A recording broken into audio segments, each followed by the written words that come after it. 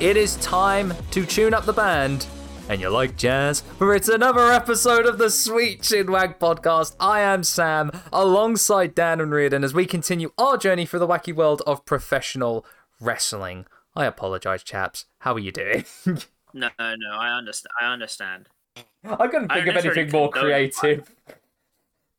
I understand, though. Oh dear. I don't even know what to say, really. It kind of speaks for itself, honestly. God. How has it been for you two? It's been a bit of a weird, slow week for me. How have you two been? I mean, it's been a slow week for me. Everything is normal. Don't look even remote bit closely. Yeah. It's been a bit of I don't know, it's been a bit of a slow week for wrestling. There's been a lot of interest. There has been a couple of interesting things that have happened in the world. I mean, the shows wise, they've been good, which I guess is a kind of a benefit for us, so we don't have to be so negative or have to dunk so much on the product when it's now being consistently good. There's not a lot to dunk on.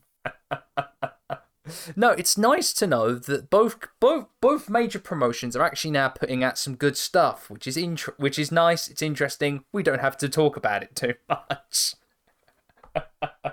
But before we get into that part, when we go over the week's wrestling, we give you this podcast thanks to those lovely people over at SoundCloud, Spotify, Google Podcasts, Apple Podcasts, and forever pending other platforms. You know, guys, like smooth jazz, we go on forever and we make little to no sense if you don't know anything. But as well as that, we are always pending and always will be. And if the jazz community has problems with that, I think I can take all of you fuckers. Bring it. So, as Reardon goes to the nearest jazz bar to start a fight, and before we get to our episode on the second week of Black History Month, all about jazz, it is time to visit Dan for this week's wrestling news. Dun, dun, dun, dun, dun, down. Wrestling news. For a second, I honestly thought you were going to do a jazz solo there, Reardon. I was tempted, but we don't have 10 minutes. So let's go.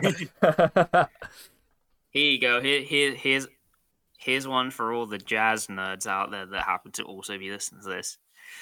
Da-da-da-da, wrestling news. There you go. There's your jazz joke. There you go. Going into the main stories for this week, I would argue the big one would be the CM Punk AEW situation, which just keeps getting more and more interesting. Basically, it's led to, at this point, CM Punk, as information currently states, and I'm going to say the word allegedly just to protect ourselves, involving his contract being bought out. Obviously, huge. And obviously, a lot of the question becomes, well, where do things go from here? What happens next? And, it's really tough to say in regards to all this, because ultimately it comes down to basically where on the wrestling spectrum you sit with stuff. Yes. So, if you're like me and you're kind of like stuck on either side, like it really benefits no one in the end. Mm-hmm. Or if you're more of the wrestling mind, in which is you do your best to patch things over and just bring it back into the fold anyway. Or if you're on the side that just says like, oh yeah, we just want the elite, we don't care about CM Punk, that's totally a valid position as well. I'll say this in terms of the wrestling discourse. Neither side is right or wrong, and I'll reiterate that neither side is right or wrong in this one. If you ask me, that's literally my thing though, because I'm literally there, and people are like, "Oh, I can't believe CM Punk would do this," and I'm like, No, but like he's entitled and within his rights to do so. But also, like, I completely understand the other's position about why they would be annoyed at him doing that. Yeah. No, absolutely. It's... Man, Brawl Out has been such a weird time in professional wrestling, and we've experienced a lot of weird times. Even just in the span of this year, there's been a number of hugely weird things that have happened. I feel like this is just one in the many. When we talk, especially when we go and like retrospect and look upon this year in a couple months' time, how truly mesmerizing, and I guess will go down in the annals of history of how important this year was as well. I genuinely think this year's year retrospective might be the most cursed one we've done. Probably, yeah. Because like 2020 was just bad. Yeah. Like it was like there was only like 4 or 5 good things to pick from. 2021 was like, oh my god, everything's like returned to at least vaguely normal. Oh my god, there's so much good stuff. This year's just like hell. It really it's not even necessarily good or necessarily bad. It's just like Pandora's box just kind of opened. It's really true. Really, really true. I don't know. I don't really want to say. I mean, obviously, we can say after this as well. Ace Steel has had his has been released from his contract. He was apparently under the impression that he would be returning to AEW in some role. Dude, I mean, all I'll say is when you bite someone... Remains to be seen on that front. When you bite an executive vice president on the forearm, I don't think you're going to get job security out of that. Something tells me you won't get job security from that. It's... The whole situation's really weird, and especially when you go into what people are saying about it. I've always been at the stance that no one wins in this. Everyone is kind of really at fault for what had happened in that situation. But what I will say is there are a lot of people as well that say, well, I just think this is all confirmation that CM Punk coming in had a shit year in professional wrestling. And I beg to differ, because I think for a year that he was there, he did have a pretty darn good year in AEW, if you ask me. He did produce some really good matches out of it. I say this in the most confusing way possible, but like, there's a genuine possibility that you could probably look at this and say it's arguably his best run. I would go out on a limb and say that as well. Truly, I genuinely think there's a completely valid choice in saying that this is his best run in professional wrestling, but it's literally been destroyed by this same situation. It's quite strange. Yeah. Just a tiny bit. But I guess that, I mean, AEW, a lot of people have dunked on them since this, and I think a lot of people have really gone to, because of this situation, they think that they are now the absolute worst. If you ask me, a clear, level-headed perspective and opinion on it is, actually, in the face of a lot of it, they actually haven't done too bad. And if anything, they really have doubled down on the roster they had and worked with what they had. And it's generated still a very consistent viewership base. The question will be, will that now have an... I guess the question will be, does it have a detrimental effect on attendance? Because a very similar situation... I'm not saying... Well, not the Brawl Out, but a similar situation happened with Monday Nitro back in the day. When it was falling out of popularity, viewership was still very much the same. It was just attendance at shows was the thing that was really being the sign that maybe they weren't as popular as they once were. So, I mean, we'll see in a couple of months' time from what attendance and the gate looks like come full gear and towards the end of the year for them. But honestly, from a wrestling perspective, from a creative perspective, I think they have done really well to keep as consistent as they possibly can be. Now, still problems. There absolutely are still problems. I still don't understand why the women's division is as shoddy, as poor as it can be. Well, given stuff that's been coming out, we think we might have more insight as to why. Yeah. So for those who haven't seen, there's more that's kind of been coming out. It's definitely drips and drabs, and honestly, this is all. It's rumor, but it also comes from her discussing it. But Thunder Rosa recently came out with some comments. Yes. Regarding the backroom situation in regards to that. Mm-hmm.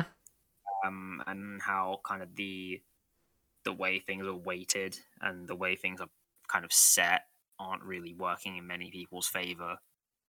It's true. I mean, when you really take a stock of what the women's division is like, it's poor, for lack of a better term. It really is, and it could do so much better. And you've got so many. I mean, you've got so many incredibly talented people on that in that women's roster, and you only. I'll put Tony on the spot for this. You only still push two people. Like five. 2 to 5 people. And that's not on. And you only give them about 2 minutes worth of screen time at best as well. It's not on. And you should know better. You should know better. You have to do better. Yeah, absolutely. Yeah. Jamie Hayter is women's champion. Obviously, there's all that. But this is the thing I've been saying, because now we're in this point of flux, right, with AEW. Mm. Do you think this is the time where they try and take a creative risk? I mean, this is the time where they should. At this point, I think the best thing... Not jump the shark. Oh, no. I'm not having any finger pokes of doom or David Arquette as champion. I don't think they need to go that far. Take a creative risk. Honestly, that creative risk, hear me out, maybe making MJF the world champion. I think that's a valid pick. Go with it, because at this point, right, who have you had as world champion? We've had Chris Jericho. We've had Jon Moxley, Hangman Adam Page, or Kenny Omega, Hangman Page, CM Punk.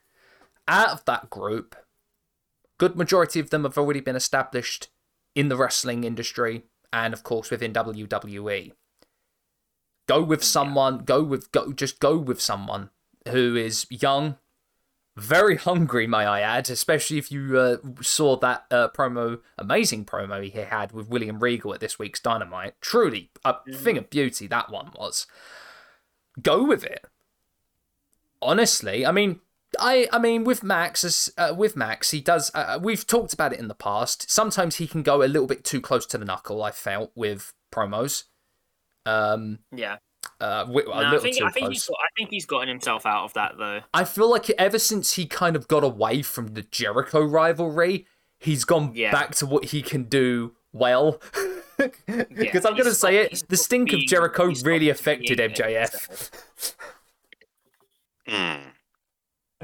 I go for it. You know what is at this point the risk? I think everybody wants to, at this point, a lot of people, not everybody, a lot of people want to see him as champion. He is a very consistent performer.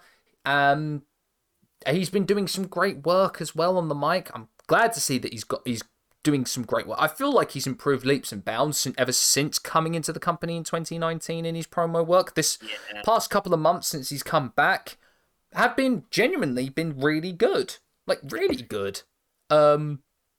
I still think, with all this being said, he'd still hate my living guts, because that's just who MJF is. Yes. Oh, yeah. So I don't want to talk about it too much, because I just don't want to be chewed out by Max. No, but I think it's definitely a pick, and especially as WWE are pushing kind of more creatively. I don't know how necessarily people feel about this. Um, run with me on this. I've been calling Triple H the cool stepdad. Oh no, absolutely. No, that absolutely is what it is. Like he's like the one that was like, like you have. This is so bad when I try and describe the situation, but he's there. It's like, hey, look, I know your mom don't let you swear, but you can do it around me. Hey. Look at what you can do with me that you can't do anywhere else. Okay, just keep it a secret, though. He's the heavy metal stepdad, isn't he? Yeah. Absolutely. That getting that Bray Wyatt returning is absolutely getting a brand new remote control car. Literally. Bray's doing. So, may I just say, like, in regards to that, Bray's doing some good work. I'm interested to see what he can do. All I will say is, WWE, there is only one Howdy, and it is our dear friend Howdy Price. Correct. I will say, of the few things I have watched this week, I did see the most recent Bray Wyatt promo, and the line, I believe it's, I tried to let you go, but I realized I couldn't, and I'm thankful for that, is fucking cold. Yeah.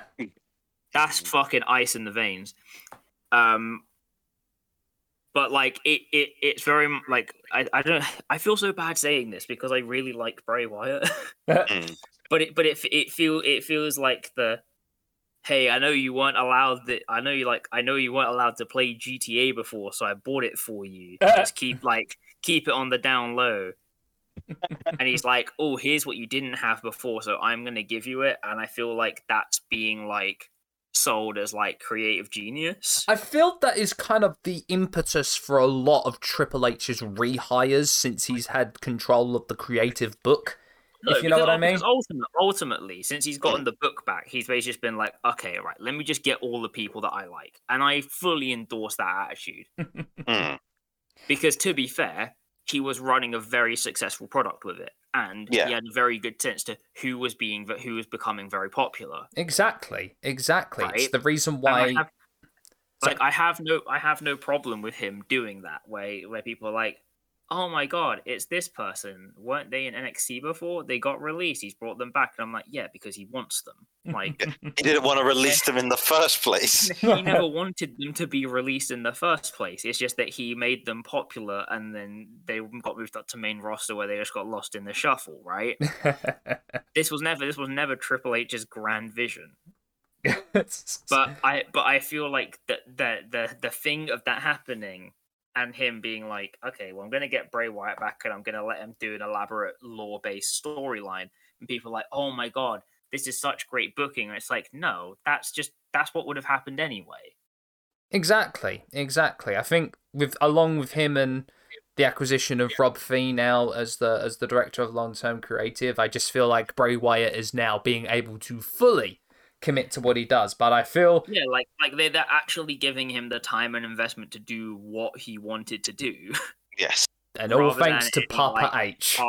Rather than any like half-assed thing that would have led us up to Demon Finn Balor versus Sister Abigail.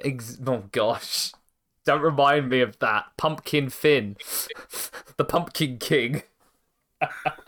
Speaking of all of this, and of course with Triple H and the new creatives at hand, it sounds like they're going to really gut and lighten the load when it comes to pay-per-views. Sorry, premium live events. Because it sounds like they're now going to be doing 8 to 9. If rumours are to be correct, it looks like from 2023 they're going to be doing 8 to 9 pay-per-views. Around that number. One of them will be a UK pay-per-view yearly, which is exciting, actually. And also, I feel like Wembley are probably kicking themselves when they saw how successful Clash at the Castle was. Because remember, if you haven't heard, Wembley lowballed an offer from the WWE to host it there.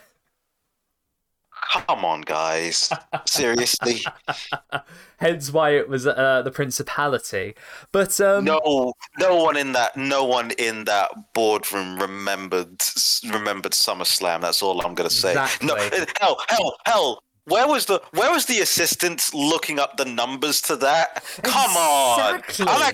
You know what? Actually, the more I think about it, the more annoyed I get. Who was doing the research on that? The FA. Come probably. on.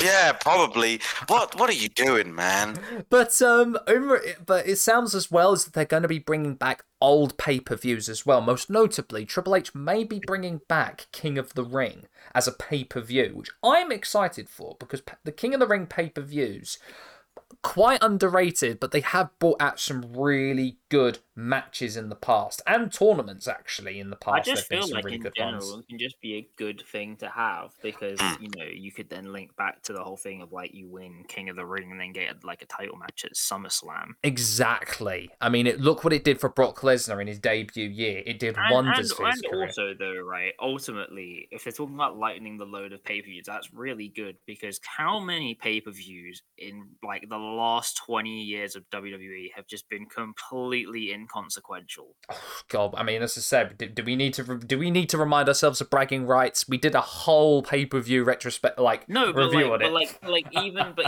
Even just like the habit and the cycle. Yeah, exactly. Where like Payback, Battleground, ultimately just completely inconsequential pay-per-views that were just there to fill space and because they're like, well, we need a pay-per-view at the end of the month. I mean, especially the past couple of years when there's been 2020 and 2021. Yeah, when they had no build up to any matches and probably would be like summer matches. They had no build up. Yeah. Most of them had no title changes. So to hear that they're just lightening the load just sounds better for everything from a creative standpoint to a fan standpoint. It just sounds like they've got a much more laser focus on what to do, how to follow them up, how to progress stories, how to progress the weekly show here, there, and everywhere. All in all, makes me happy to know that they are going to do that. Also makes me happy that they are actually probably thinking, yeah, you know what, we should do a yearly show in the UK. Yeah, because you see what the actual effect of it is. And again, as we said, for many years, WWE has absolutely neglected its worldwide audience. It'll be interesting, all of this talk, it'll be interesting to see how Triple H does in 2023. Like, does he still go this way, or is this all just first part of a much grander plan? Yeah, that's an interesting point. Like, is this just one little piece of the puzzle of what he really wants to do with WWE as a whole? Because it's like, I think it's been over 100 days now. I wouldn't have thought he would have like thrown everything right away. But it'll be interesting if there's surprise returns in 2023, because I feel that it might lose its luster very quickly if he keeps doing that. Yeah, that is true. But yeah, it's interesting to see. I mean, did you also hear a rumor as well this week that GCW apparently are working with WWE? I didn't hear that. No, that is Janela ribbing. I hope it is Joey ribbing, honestly. I mean, because at this point, I just don't understand in what. Because, like, I know obviously people said, like, oh, well, there's AEW stopping wrestlers from working GCW shows. But, like, I just don't make sense of it. Obviously, I know, like, Triple H has tried to make hires from GCW. Mm-hmm. Was Blake Christian, Carmelo Hayes, or previously Christian Casanova, and Anthony Henry, I guess. Yes. So he does have a track record with Brett. But Like, no, I I'm feel not- that is kind of like Joey just, ribbing for the sake of. I think it stems a lot from the whole situation involving Carl Anderson between New Japan with New Japan and the WWE. That's a whole different like Yeah. a whole different kettle of fish that I don't really go into because it's like, well, one side is saying this, the other side is saying this, and you don't know what is happening.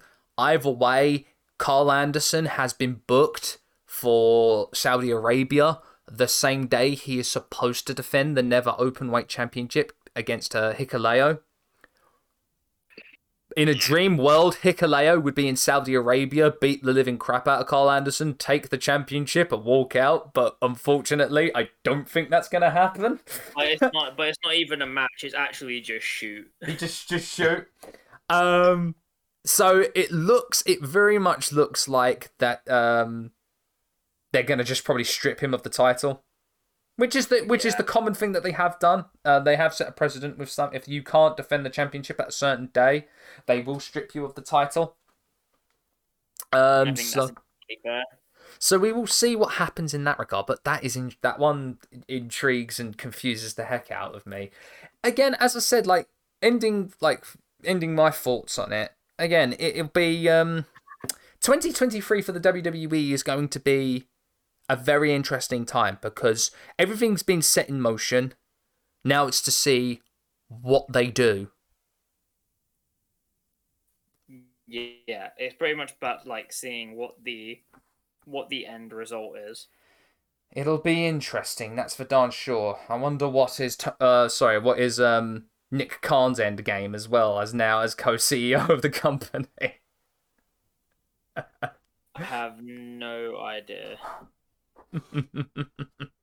But are we done with the news, Dan? Mm-hmm. Awesome. We have a recommendation corner this week, but I believe this week it is over to Dan. Yes, it is. I do have a recommendation corner this week, and to emulate my lovely friend Rin here. So, guys, how do you feel about metal bands that are made up of Japanese women-made dresses? I think it's one of mankind's greatest achievements. I concur. Well, then you are in luck, my friend. Because after the last announcement that we got, which was that Big Metal would be going on an informal hiatus, they have announced a new album being released, which is a new concept album with a new single being released called Divine Attack Shingeki. It is absolutely fantastic and is honestly up there with some of the best modern metal out there right now. And if maybe modern metal isn't your exact thing, there is also the new album by Bandmade, which is also absolutely awesome as well. So please do check them out. Sounds good.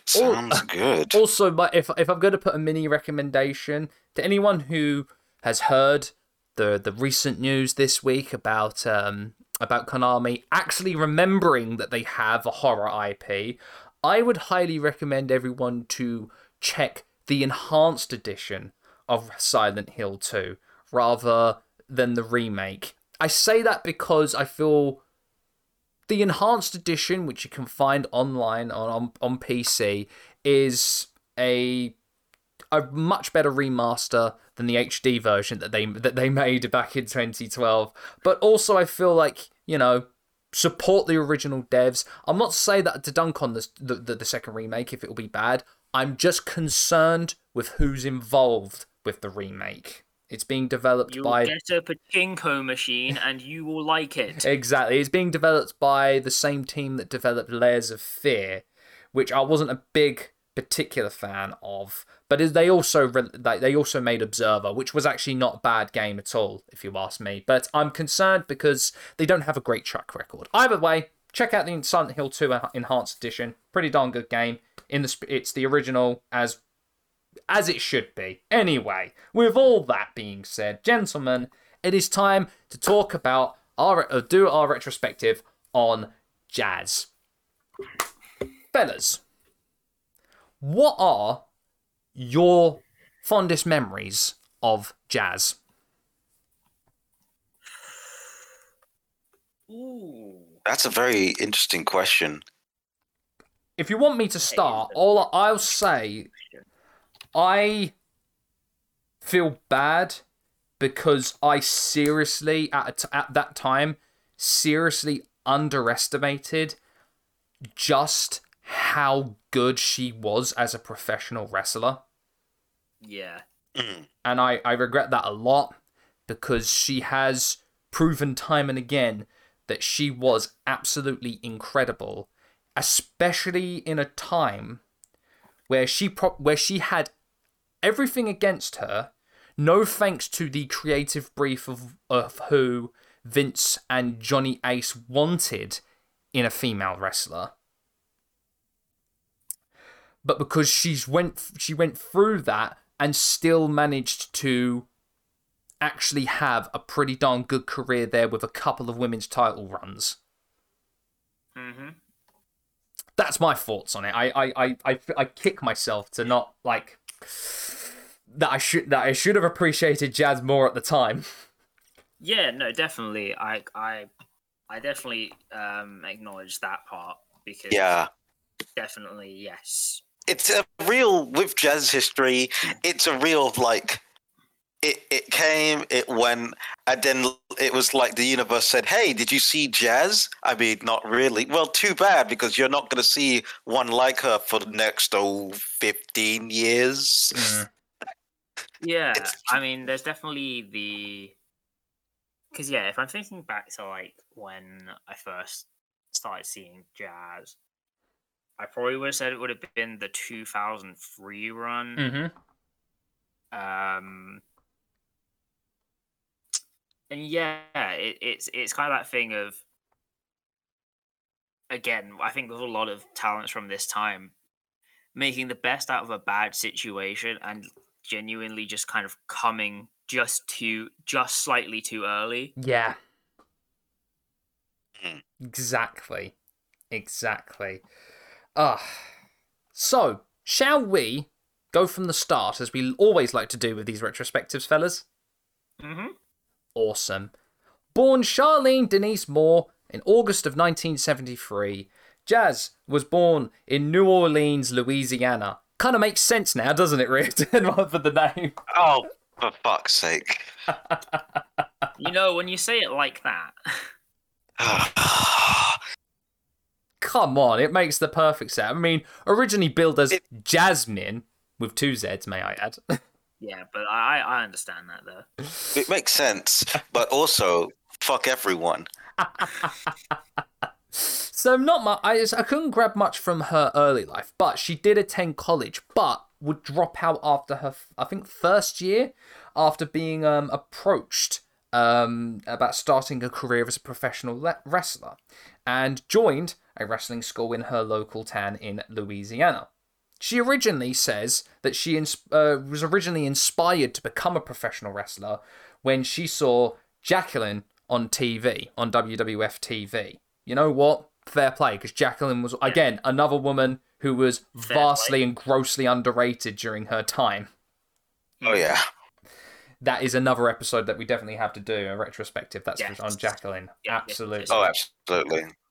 So after that, after seeing and watching Jacqueline do her thing, Jazz went to a wrestling school, trained with head trainer Rod Price. During her time, she would also, if memory serves me correct, be trained by the Red Dog and the Junkyard Dog.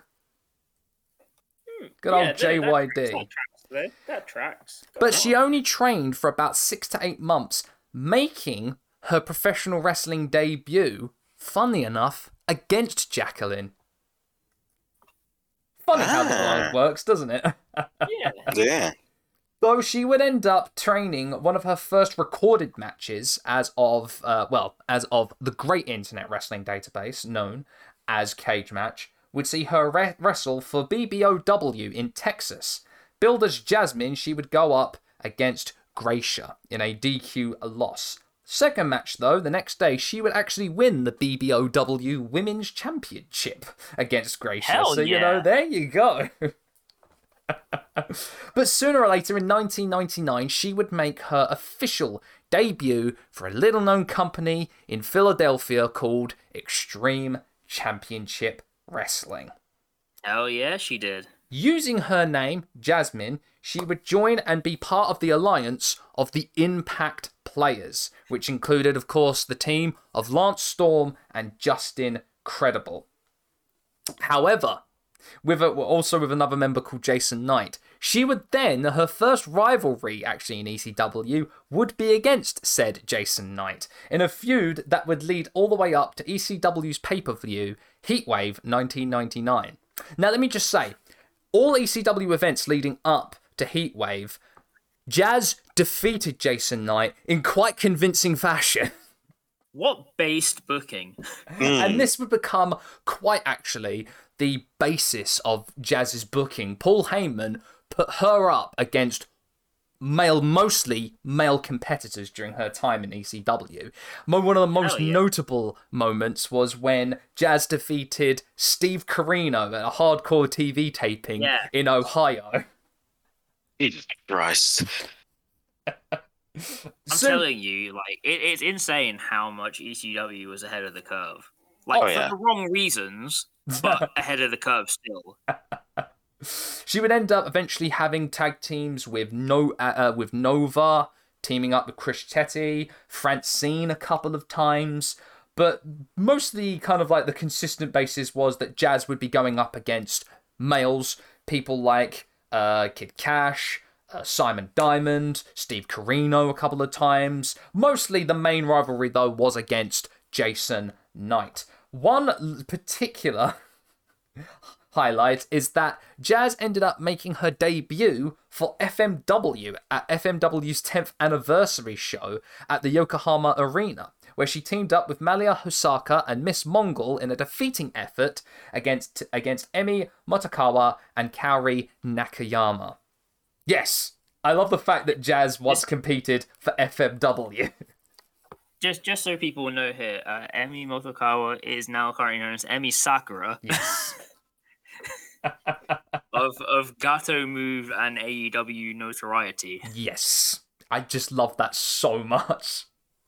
So much. Jazz would eventually end up striking up a friendship, and would become manager/valet for 2 Cold Scorpio, which honestly, perfect fitting them two. Oh yeah. Oh yeah. If anyone remembers, 2 Cold Scorpio, when he came back in 2000, had a hell of a match against Mike Awesome. Mm-hmm. Which Jazz was there as manager and interfered a couple of times. Eventually, though, Jazz would only have a kind of a short stint in ECW, lasting all the way until the September of 2000. It's because ECW suffered something which I like to call sudden collapse condition. Yes. Of course, the financial strain meant that a lot, and I mean a lot of people, eventually would just leave ECW, including Paul Heyman himself. Wow. Trust no one, not even yourself, right? Remember, if you don't work for the company anymore, you don't have to pay them. Wow. Okay, that's one way to do it, I suppose. Jazz, after that, would begin making subsequent little appearances for PCW, and even, God, I can't believe I have to bring this company up. Women's Extreme Wrestling. Yes. Oh, God. Oh no. Dang it. Basically, it's so bad. Jazz's one and only match, if you can believe this or not, was a Flaming Tables match where she defeated Wildfire in the event titled Women's Extreme Wrestling: Evolution of the Erotic Extreme. May I just add? But we're talking about this company though. Yes, was run. If memory serves me correct, WEW was run by a production company predominantly making adult films. If memory serves me correct. Ah, there it is. There it is. So imagine basically a adult entertainment company tried to produce wrestling. I believe they still use the ECW arena. Yeah, they did use the ECW arena at this time, yeah. Yeah. It is like this weird, confusing intersection of stuff because it just exists. Yes. And you're there and you're like, this definitely shouldn't. And yet. So, it was late in 2001 that the WWF would express interest in Jazz, and she later signed to a developmental deal and was sent to Ohio Valley Wrestling.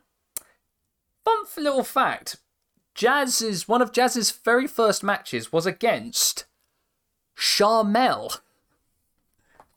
Yes, Booker T's wife, Charmel, who was also in developmental at this time after her stint as Nitro Girl Storm in WCW. Actually, this is something but Charmel isn't she didn't wrestle that much, right? Am I wrong there? No, she didn't wrestle quite a lot, but she ended up, well, as I said, she went to developmental after WCW was bought out and sent there to kind of train to become a professional wrestler. Right, okay.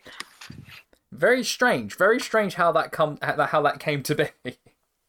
Yeah. But soon after that, with the invasion angle still very strong and still going, Jazz was called up to the main roster.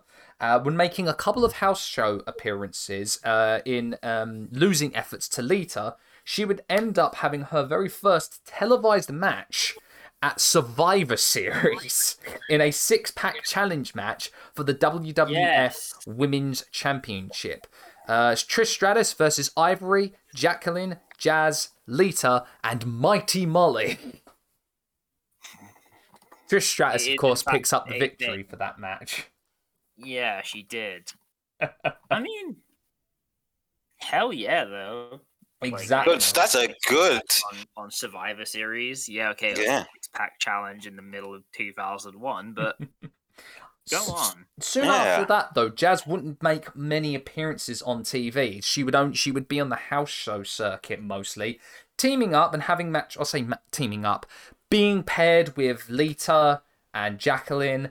Kind of a little bit more warming up and kind of, getting her legs and making sure that she was ready for television. And eventually coming back in 2002 and beginning her first rivalry with then women's champion Trish Stratus.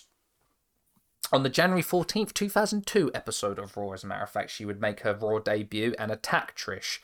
But she quickly received a push as she defeated Jacqueline in quick fashion to become number one contender for the Women's Championship.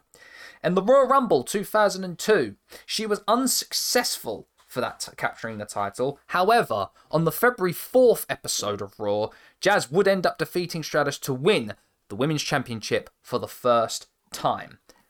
Now, it's quite telling at that time just how quickly Jazz went up from the developmental path to then just quickly being thrusted in to the main roster and eventually winning the Women's Championship. I think it speaks a lot of just how talented Jazz is. Yes, definitely. And they definitely, I think in terms of a powerhouse competitor, there had been none quite like Jazz. I would say, if you really want to go that far, well, China, you could say to a certain degree, but the way China was in the competing for the Intercontinental Championship, of course. So it kind of it's a kind of a weird thing. Never really got to that point again. Yes, which is a shame. But obviously they went on their whole thing, and then they basically spun a whole narrative about it, which is still regurgitated by people today. Mm-hmm. But yeah, it really is a shame because obviously, like I said, big powerhouse competitor always has a place in the women's division, assuming it can be done right. Yes. But yeah, it's hard. It always feels hard to say. Yeah. Because I think it speaks to the level of where the women were at that time. Obviously, in the grand scale of things, we can say whether or not one thing's further to one side or the other. Yeah. But, the level, I would say the level was still high, and, some people just have that talent. Exactly. It's a very hard thing. Well, at that time especially, I think it was a very hard thing to come by. But Jazz just excelled. Like, I think there was with most people, I think, yeah, to be thrusted that fast, I think a lot of people would feel immense pressure, but it always just felt like Jazz just was determined and just wanted it. Even then, because I went back and watched a couple of these matches, the one especially coming up right now, she would eventually make her WrestleMania debut at WrestleMania 18, successfully defending her title against Lita and Trish Stratus in a triple threat match. Now, granted, this was way up in the card, and a lot of people would, unfortunately at this time, people would consider this the toilet break match. But considering they only had 6 minutes, and considering it was in Toronto as well, which was Trish's hometown, these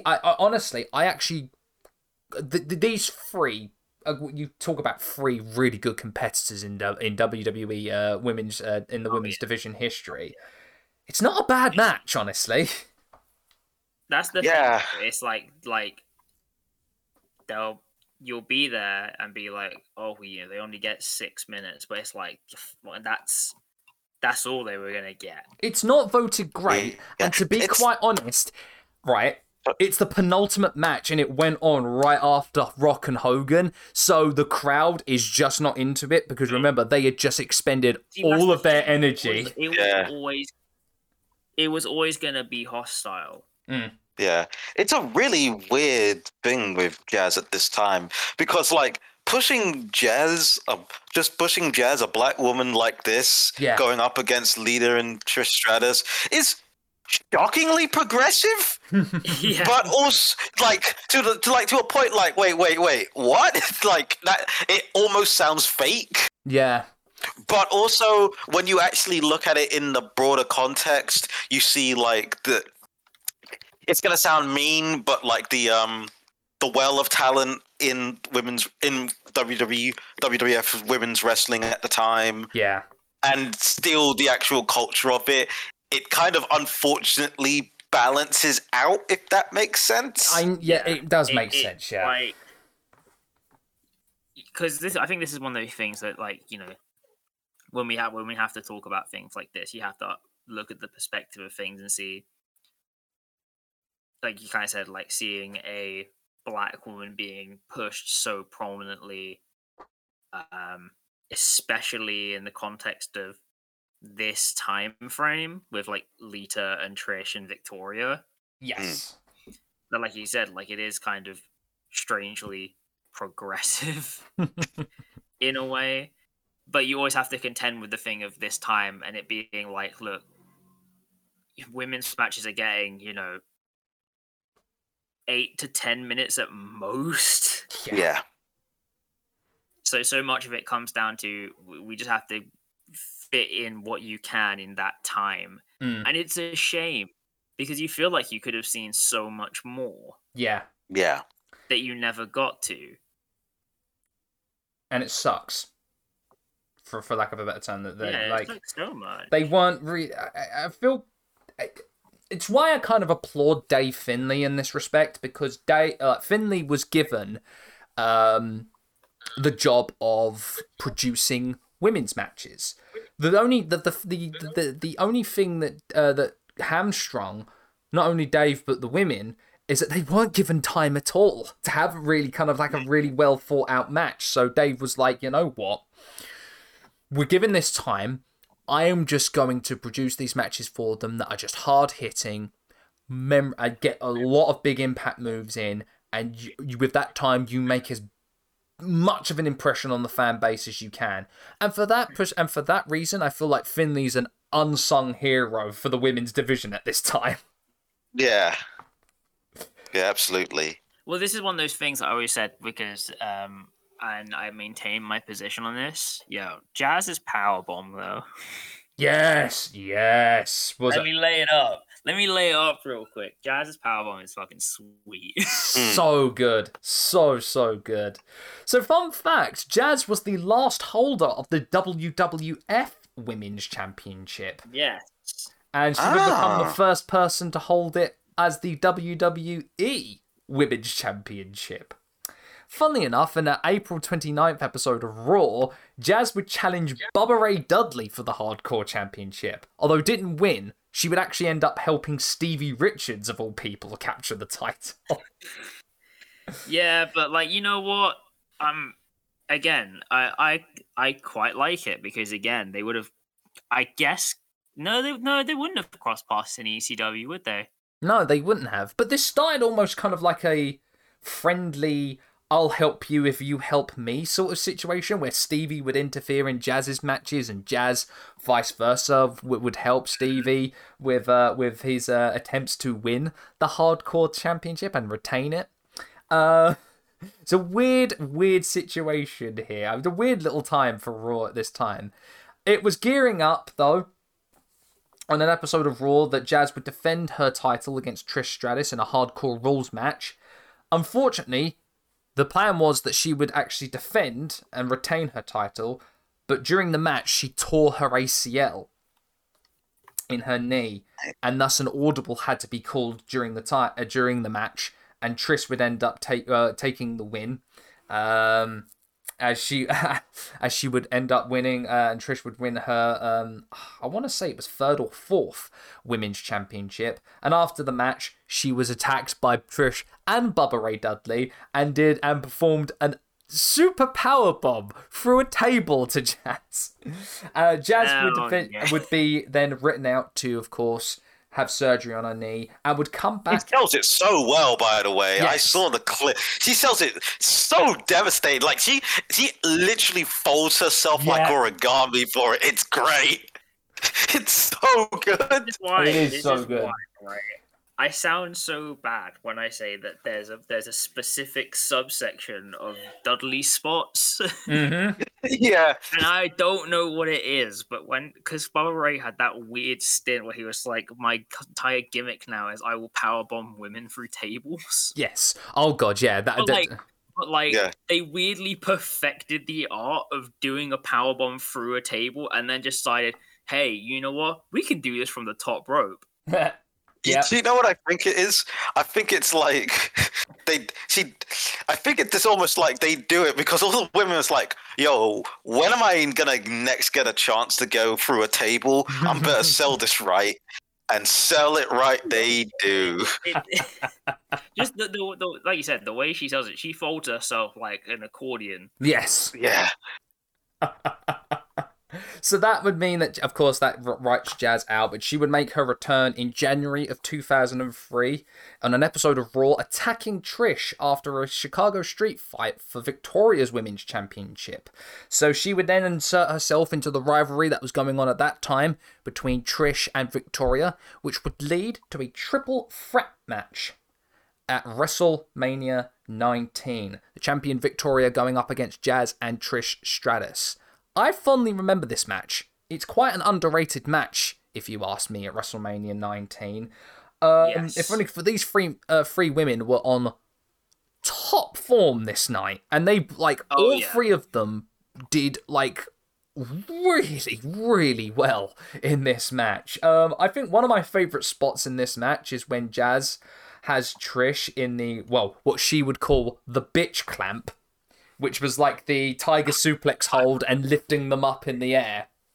I forgot about that. Which then would become adopted by Beth Phoenix and turned into the Glam Slam. But yes, that was called the bitch clamp.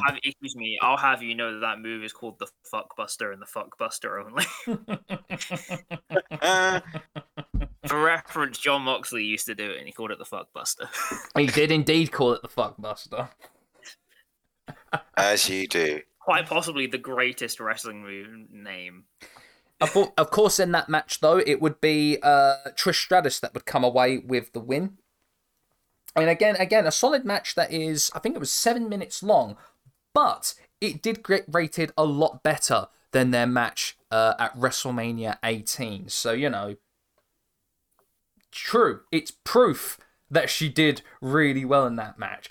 Though at Backlash 2003, Jazz would capture her second Women's Championship.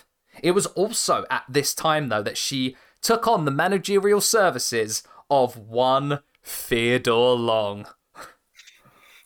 Holler at you, player. Holla, holla, holla. She would then go on to have a successful defense at Judgment Day in a quite underrated fatal four-way match involving Stratus, Victoria, and Jacqueline. Though, on the June 30th episode of Raw, she would lose her title in a women's battle royale with the newly debuted Gail Kim. Now, the idea of Jazz and Gail Kim wrestling is just like, at this period of time, like, you're looking at maybe two of the best options you've got. It is just a shame that Gail Kim was done absolutely dirty by WWE. Yeah, absolutely. If we think of Gail Kim, we immediately, I feel like her TNA run is the stuff of legend. No lie. TNA period, Gail Kim versus Awesome Kong. Like that just straight hits. Like, yeah. It's not even a debate. It just hits. Without question. It's during this time as well that Theodore Long also would take on the wrestler Rodney Mack. And that would of course mean that they ended up becoming Jazz and Rodney Mack would end up becoming an item, and eventually they would end up getting married. And they are still married to this day, which is really nice to hear. You reckon they were married by Teddy Long? Oh my god, that would be amazing. I hope so much. If not that Teddy Long at least did a speech, can you imagine? I would love to see that. Unfortunately, actually, during that match, I forgot to say, during that battle royale, Jazz would end up dislocating her shoulder, would need several weeks of rehab, and it was after that she would end up becoming a bit more of a manager for Rodney Mack. And seeing that the writing was on the wall, and of course, the whole line of creative have nothing for you, which is insane when you think about just how good of a 2-year run that Jazz had with the Women's Championship.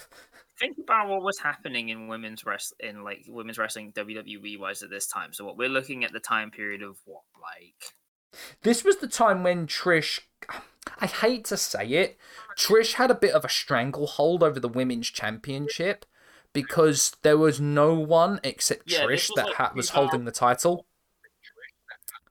And Trish actually was injured at this time. And of course, their ruling officially is that if you can't compete for over 30 days, you are stripped of the title. Thing is, Trish was injured for over 30 days, but still maintained the championship. Yeah, but we've already said before, when it comes to actual rules consistency, like, no. No, there's none of that. Like, WWE just like never actually properly does it. There's no consistency to anything. But like, it's just, I don't know. It's just weird because obviously, we have to think about it in the context. Mm-hmm. Like, the fact that the concept of multiple women's storylines happening was like definitely not a thing. Yes. But I don't know. It's just like, I'm always amazed by this concept of creative has nothing for you. Mm-hmm. Especially when the champion's injured. Exactly. Yeah. Because, like, if we're talking about what we've got here, I'm fairly sure Victoria's still there by this point. Yes. Molly Holly is still here at this point. Gail Kim. Like, I just don't know how you can be able to say, well, we've got nothing for you. Far be it from me to maybe simplify the wrestling booking process, but like, is it just too much to just be like, well, champion's injured, let's just get a bunch of people together and just figure something out? Yeah. Nuts. And anyway, if we're there and we're saying about she's injured, okay. Well, we've kind of broached this ground before, and yes, I know it comes down to WWE not wanting to do intergender wrestling because of an agenda that they've promoted, but isn't actually true. But right? Mm-hmm. Mm-hmm. It's why not just take the chance? Didn't they have to like push Jazz to be world champion? Yeah. It's not. I mean, to give you a little bit of perspective, some of Jazz's final matches, her last pay-per-view would have been at Taboo Tuesday 2004 in the World Women's Title Schoolgirls Battle Royale. Yay! Her last match would actually be on a Sunday Night Heat taping, teaming up with Molly Holly to defeat Nydia and Victoria. Well, I think that last one kind of tells you all you need to kind of know about, I guess, Vince and Johnny Ace's view on women's wrestling. I mean, we already know about Johnny Ace. Yeah. And his view on women's wrestling, which is clearly the... You know where Johnny Ace should have been in women's extreme wrestling. He would have loved that. That's his product. Oh God, it's sad, but true.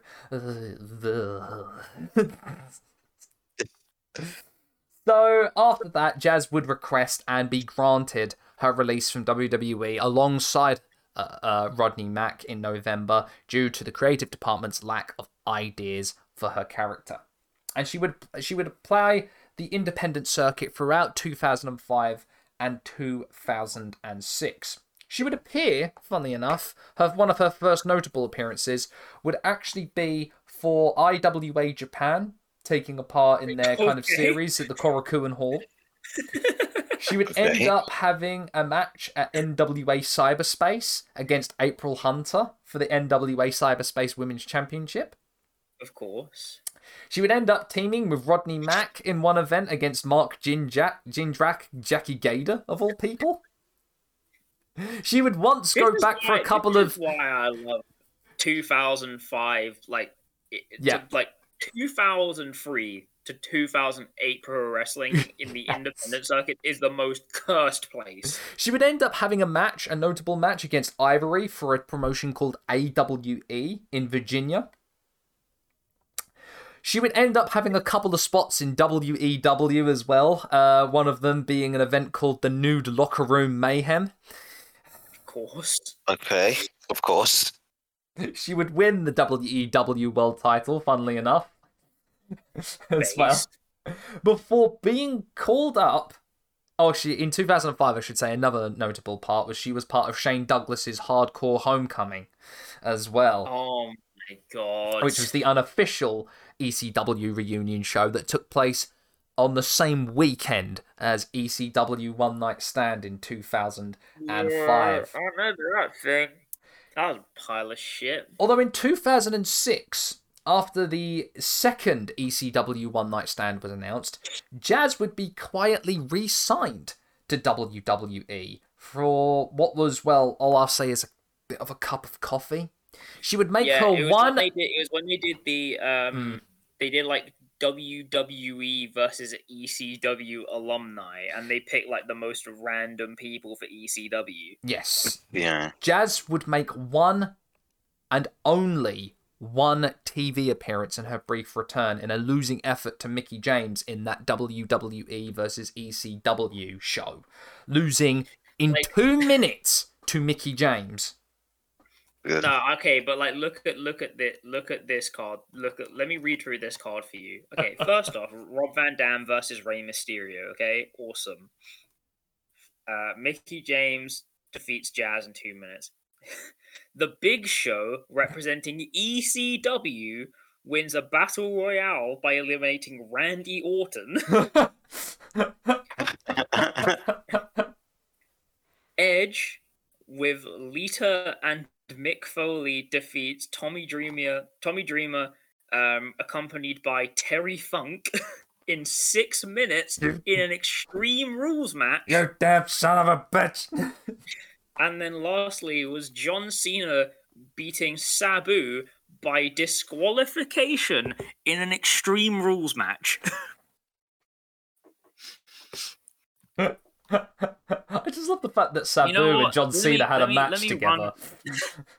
Let me run through this WWE versus ECW Battle Royale. You had Mark Henry, Matt Hardy, Nunzio, Tatanka, Carlito, Tony Mamaluke, Tommy Dreamer, Terry Funk, Just Incredible, Al Snow, Steve Richards, Balls Mahoney, Bobby Lashley, The Sandman, Shelton Benjamin, Finley, Edge, Kurt Angle, and Randy Orton, with the winner being The Big Show.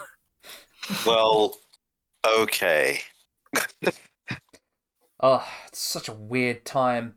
Such a weird Yeah. time. Jazz would make a couple of house show appearances for ECW in 2006, pairing up with Trinity in both occasions. But shortly afterwards, she would be, again, quietly released from her contract in January of 2007. After that, she would make and ply her trade within the American independent scene. Her most notable appearances, though, would come in the 2010s. First, in Shine Wrestling. She would take part in the inaugural event Shine 1 in July 2012, where she was awarded the Legacy Award from I think it was a women's wrestling website. I can't remember the exact name of the site of it, though. Yeah. She was, though, eventually interrupted then, at that time, by Mercedes Martinez. And at the event, she would end up in a really solid match against Sarah Del Rey. If anyone doesn't know, Sarah Del Rey... Sorry, just quickly. Those who don't realise, Mercedes Martinez has been around for ages. And people don't realise that fact. Also, Sarah Del Rey is, if memory serves me correct, is still the head female trainer at the WWE Performance Center. Yes, I believe so. And if memory serves me correct, she is actually the significant other of one Claudio Castagnoli, if memory serves me correct. I believe so. Sarah Del Rey, by the way, if no one's actually heard or actually, gone out of their way to watch her, go watch her. She's really, really good. She's really... And she's popped up in some weird places. Like, she ended up popping up in Wrestling Society X of all places. Yeah, look, right, WSX is based. I'm sorry. Jazz would become a stable name in Shine Wrestling at the beginning of its time, eventually being in the main events of Shine 2 in a match against Mercedes Martinez, defeating Rain in Shine 3, and would then go up against Shimmer champion Soraya Knight, of course, be the mother of Paige. Now, all I'll say is the Bevis family is an entire thing that we could probably talk about in a future episode, but you wouldn't believe all I want is for Paige to call her Auntie Jazz. That's all I want. Yes. That's all I want. The Bevis family is the carniest family, I think, in all of British wrestling, and that's putting it nicely. That is, in fact, a possibility. I don't know. It just feels weird because, again, like when I think about things in context, this is like some weird middle point where like all the talent that became prominent later, yes, that I now know were like in their very early stages, and then there's also like Jazz and Sarah Del Rey and all of that, like, also around at this same time. It's weird. It's weird. Unfortunately, though, in that title match, Jazz would suffer her first loss at Shine after interference from Mercedes Martinez and Rain. On the next Shine show, Jazz would team up with Awesome Kong, where they would defeat Mercedes Martinez and Rain in the main event. Now, let me just say, what a team that is. That's a monstrous team. And Brandy Rhodes thought a team up with Awesome Kong was good. Nah, it was already goated by the time Jazz was teaming with Awesome Kong. Nah, Jazz and Awesome Kong is just straight up excellence right there. I'm almost mad that team didn't survive longer. Like on a real one though, I think that could be a great heel tag team. Oh, that would be ridiculous. Yeah. Unfortunately, Jazz never did ever capture the Shine Championship. She was on her way to capture it in a Shine Championship tournament where she defeated Ivelisse in the first round. However, she never entered it. It's debated as to why, but the reasons have never been made public as to why that happened. But it would mark her last appearance in Shine up until 2014, where she would end up actually once again facing Ivelisse and to challenge for the title, but it was an unsuccessful attempt.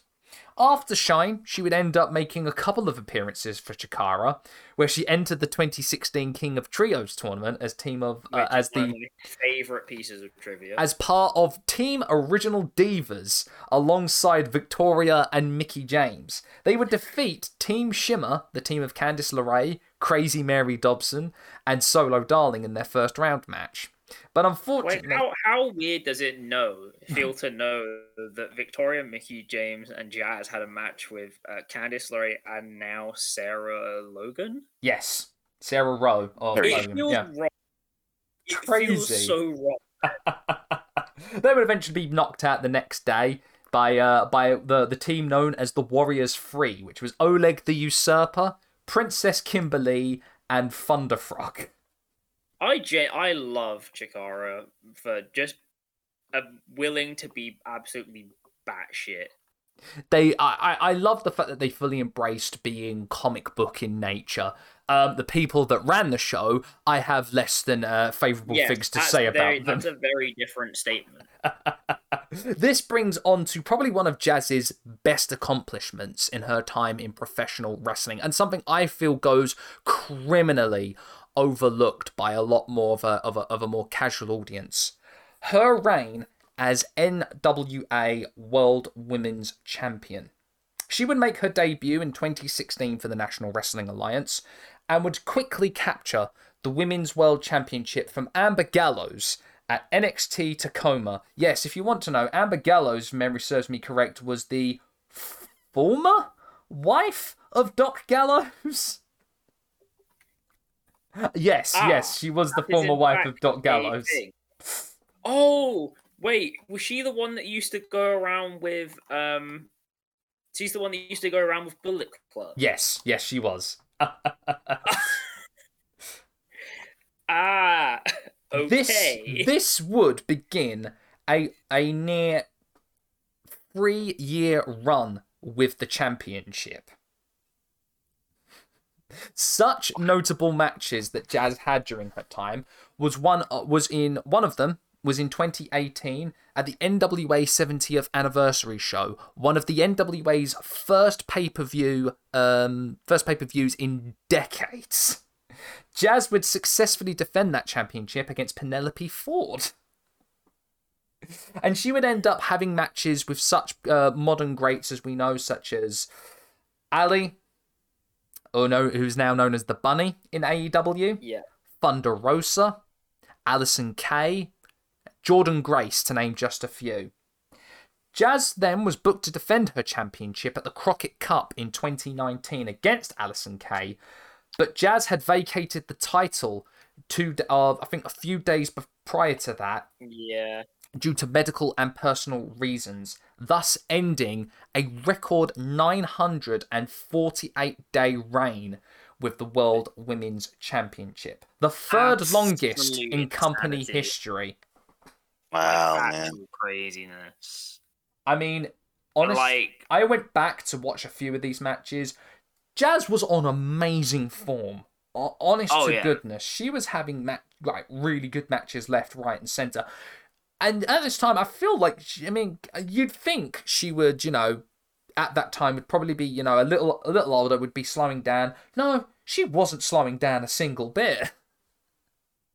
It's crazy how she was still going with this. Like, she ended up... It's the thing of, though, like... some people genuinely just get better as they get older. Yes. Like, it's actually unreal. And at this time, she was still regularly teaming with Rodney Mack as well in subsequent, intergender tag team matches as well. During this time. Now, 2019, she would make a little appearance for a brand new startup wrestling company by the name of All Elite Wrestling. You may have heard of them. They are pretty niche in Florida. Yeah. She would end up participating in the Casino Battle Royale taking place in their first event known as All Out. She wasn't successful though, unfortunately, being eliminated by ODB of all people. To give you perspective of who was in this match, if memory serves me correct, there was Awesome Kong, Big Swole, Brandy Rhodes, Nyla Rose, Britt Baker, Ivelisse, Mercedes Martinez, Penelope Ford. I think Priscilla Kelly or Gigi Dolan was also in this match. Teal Piper, Roddy Piper's daughter, as well, was in this match, if memory serves me correct as well. Was she? Yep, because they made a big deal out of Teal Piper being in that match, being Roddy's daughter. After that, though, Jazz would make appearances here and there in 2019 and 2020. Jazz would end up making appearances for the first time at Pro Wrestling Eve. Shout outs to that awesome company. Mm-hmm. She would end up having a couple of matches against Mei Saruga as well, which is awesome in Pro Wrestling Eve. She would end up then eventually in 2021 making appearances for Impact Wrestling, being the surprise tag team partner for Jordan Grace. And actually, which again, what a team! What a team, indeed. Jazz would end up having some really good matches at this time, having a really good match against Jordan Grace, having a tag team match, teaming with Jordan to take on Deonna Purrazzo, Kimberly and Susan. They would actually Jazz and Jordan would end up teaming with ODB in that six-man tag.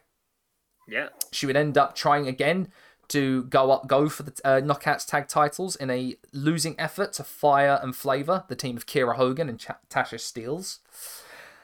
And eventually, Jazz would end up having a title versus career match in April of 2021 at Hardcore Justice, if memory serves me correct. Deonna Purrazzo in a winning effort against Jazz in a really, really good match, may I guess. Oh hell yeah! It's really good. I was gonna say the tag tournament match between Grace and Jazz versus Fire and Flavor, pretty damn good match. Really, really good match.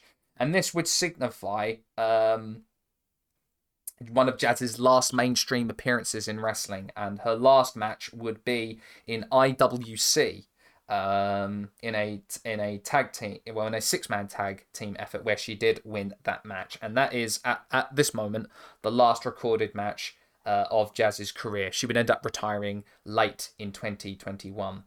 There's one little match I actually do want to bring up as well. It was during Mania Week for GCW at Alley Cat's Real Hot Girl shit, where she took part in Faye Jackson's Grey Sweatpants Battle Royale. Based. Wow, okay, that's new. Now, why I brought this up is because the caliber, the wide spectrum of competitors that were in the Battle Royale. So not only did we have Jazz, we had JTG, who would go on to win the Battle Royale. We also had, I'm not going to name everyone, but we also had Daniel Garcia. Oh, I remember that clip. Keith Mack, Lee Moriarty, Shug D, and Ricky Shane Page, of all people. No, Ricky Shane Page is down for it, though. That is true. That is very true. But I just find that one a little bit funny because of just how... You know what? I love Mania Week because it has some ridiculous stuff that can also be quite funny and quite good. What we like. And so that concludes the career of Jazz. As a matter of fact, she still is in the wrestling business. She runs a wrestling school with Rodney Mack, known as the Dog Pound, which honestly, I think is a pretty cool name. She also owns a fitness gym, which is her way of being able to keep youth off the streets, give them a positive mindset, and be able to have them, achieve goals and, strive to become a much stronger person, both physically and mentally. You know what? Awesome. Can't fault Jazz for that, because that's awesome to hear that. She lives currently in Louisiana, in Lafayette, with Rodney Mack. They have twin girls as well. They were born in 2008.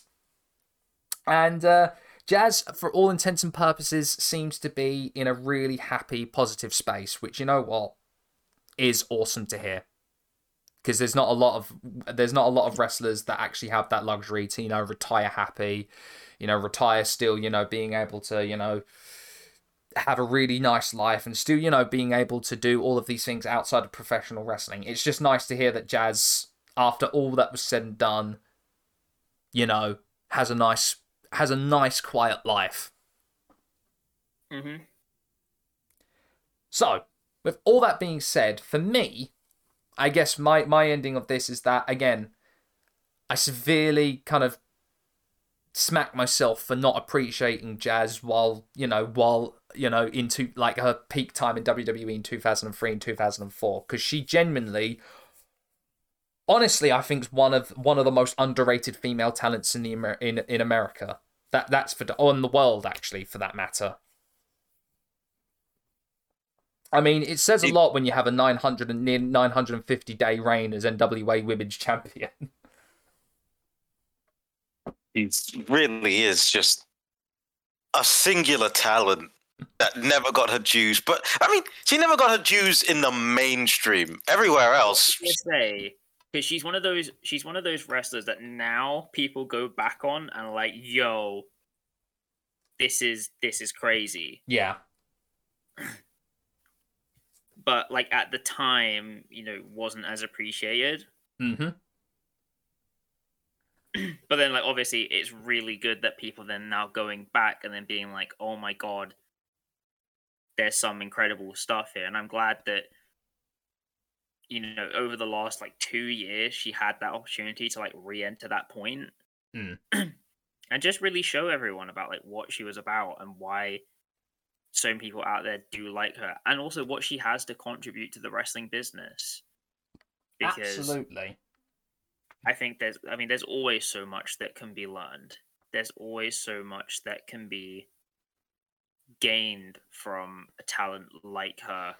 And like as well, the work that she's done in talking about just like the kind of the politics of race in wrestling as well. Mm-hmm. It's something that isn't talked about as much, obviously, because a lot of it's come down to like legal decisions and stuff like that. But she's been very vocal about it. Yeah. And has done quite a lot in the promotion of young black female talent in wrestling. I feel if it weren't for her really paving the way or being able to strike out as good as she did in WWE, I don't think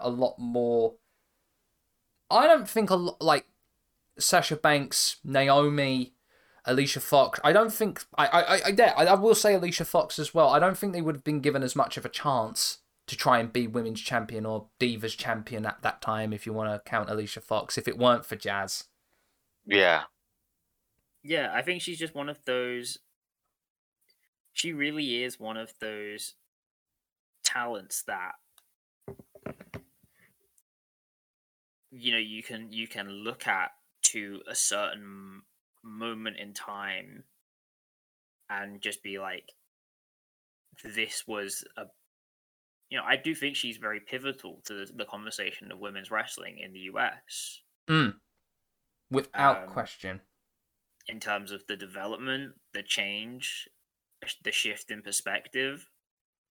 And I as I say to everyone, when you're talking about that kind of that class of that time, that 2000 to 2003, you need to include a name in it. Yeah, we talk about our Mickey Jameses, we talk about our Trish Stratuses, our Michelle McCalls. Let's not forget Jazz. Let's not forget Jacqueline. Like let's pay attention to everything that's going back there. And like you said, like there's that. Even though some of it's a little bit hard to find, some of her ECW stuff is actually unironically great. Yeah. Like some of the matches she had with like Jason Knight, Steve Corino were actually quite good. Really good. Like there's some great stuff out there.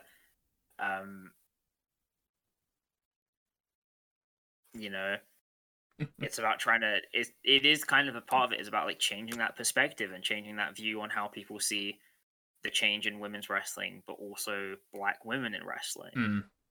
And I think Jazz is a very pivotal point in that conversation. Exactly. Could not put it better myself. Well, fellas, that is going to wrap up this episode. Again, with these ones, I always really enjoy going into retrospectives because when I do, when I do research more about them, I come up with little nuggets of and facts I never knew about them. And again, this was the same for Jazz, especially. Really, really enjoyed this one. for the next episode. We briefly mentioned him, but it is time to talk about your player and possibly, in my opinion, one of the greatest general managers WWE ever had. Oh boy, we're talking about Teddy Long. I'm so excited. I am so excited. The funny thing about this is, though, these episodes technically link. They absolutely, yeah, it's funny that they absolutely do. Because, as per the line in his theme, he is in fact Mr. Mac Militant, which Coming was to get related it on. to Rodney Mack. Oh God! Oh no! All right, but no, I'm ready. I'm ready to go. So we're going to be talking about his time as a manager, coming up as well in Jim Crockett Promotions in the NWA and eventually to WCW, eventually landing as a referee in the WWF, and eventually his run as WWE General Manager. I'm not going to go full into the career of it because there's so much to talk about, but I feel we're going to go through the best moments of Teddy Long and his entire career. Yeah. I'm just hoping with this episode he can unblock me from Twitter. I don't know what we managed to do. I don't know what I did. Although it will give me an excuse to talk about that one story, but I'll save that for the next episode. Awesome. No. Until then, this has been Sam, this has been Dan and Reardon, and you have been listening to the Sweet Chinwag podcast. We will see you, as always, on the next one. Take care, everybody. Bye! Bye! Yeah.